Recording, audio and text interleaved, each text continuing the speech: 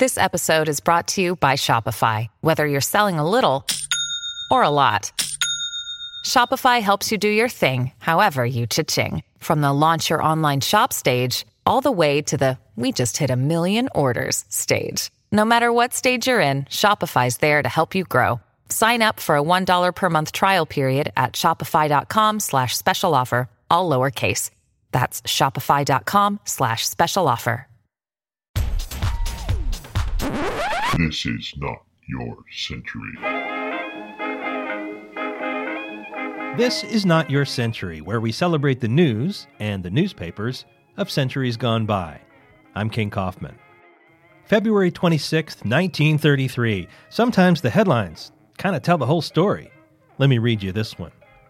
When the professor saw in his law class the murderer he had just convicted, the grim-faced student was one of the many killers released from Oklahoma prisons by Governor Alfalfa Bill Murray, despite the protests of his citizenry. Sometimes the headlines were really long in those days. This is a story about a sharp-minded assistant county prosecutor named Tom Wallace. He was also a teacher at a law school in Tulsa, Oklahoma, and he was shocked to see that familiar face in his class. 35-year-old real estate man B.O. Shepard, who he had just put away on a murder charge. Shepard was convicted of killing the other man in a love triangle, and as the story says, the trial was over, no appeal was pending, the case was closed. So how did it happen? Well, the governor, Alfalfa Bill Murray, the sage of Tishomingo, had paroled him. And he wasn't the only one.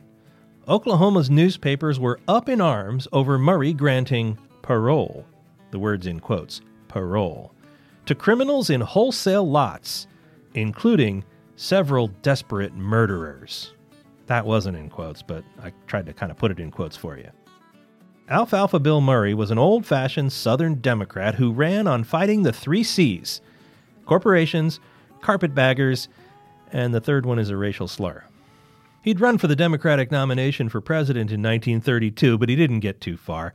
And his single term as governor during the Depression and Oklahoma's Dust Bowl, well, it was pretty wild. He used the National Guard freely for ordinary law enforcement. He let a lot of people out of prison, and there were constant calls for his impeachment. Murray didn't run for re-election in 1934. He did run several times for governor and Senate over the next decade as he became a well-known advocate of racism, fascism, conspiracy theories. He was a key supporter of Strom Thurmond's Dixiecrat run for president in 1948. He died in 1956, and I couldn't find out what happened to B.O. Shepard, the convicted murderer who showed up in the law school class of the district attorney who thought he'd put him away. On the front page on February 26, 1933, there were a couple of big stories. President-elect Franklin Roosevelt supported a League of Nations resolution to sanction Japan, which had attacked China a few days before. This was an early battle in what would become the Second Sino-Japanese War in the late 1930s. And closer to home, a groundbreaking ceremony at Crissy Field with golden shovels, the whole thing. The big building project that was launching? Yeah, there's a little thing called the Golden Gate Bridge. And one more thing, a notice about a series coming soon in the paper. Roosevelt had run partly on a promise to repeal prohibition. One of his first acts as president in March would be to legalize the sale of 3-2 beer and wine. And by December of 1933, the 21st Amendment would be ratified, making liquor legal again in the United States. The Chronicle wanted to know about racketeering after repeal. Teasing an upcoming series of articles, the paper asked the following: Will the Capone Gang and the Purple Gang and other rulers of the underworld peaceably relinquish their grasp on a business that's reputed to total $3 billion a year?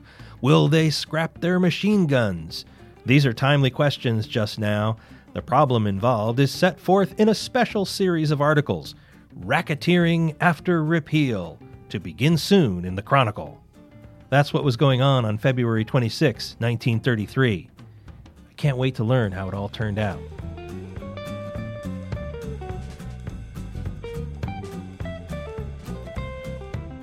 Not Your Century is part of the San Francisco Chronicle podcast network. Audrey Cooper is the editor-in-chief.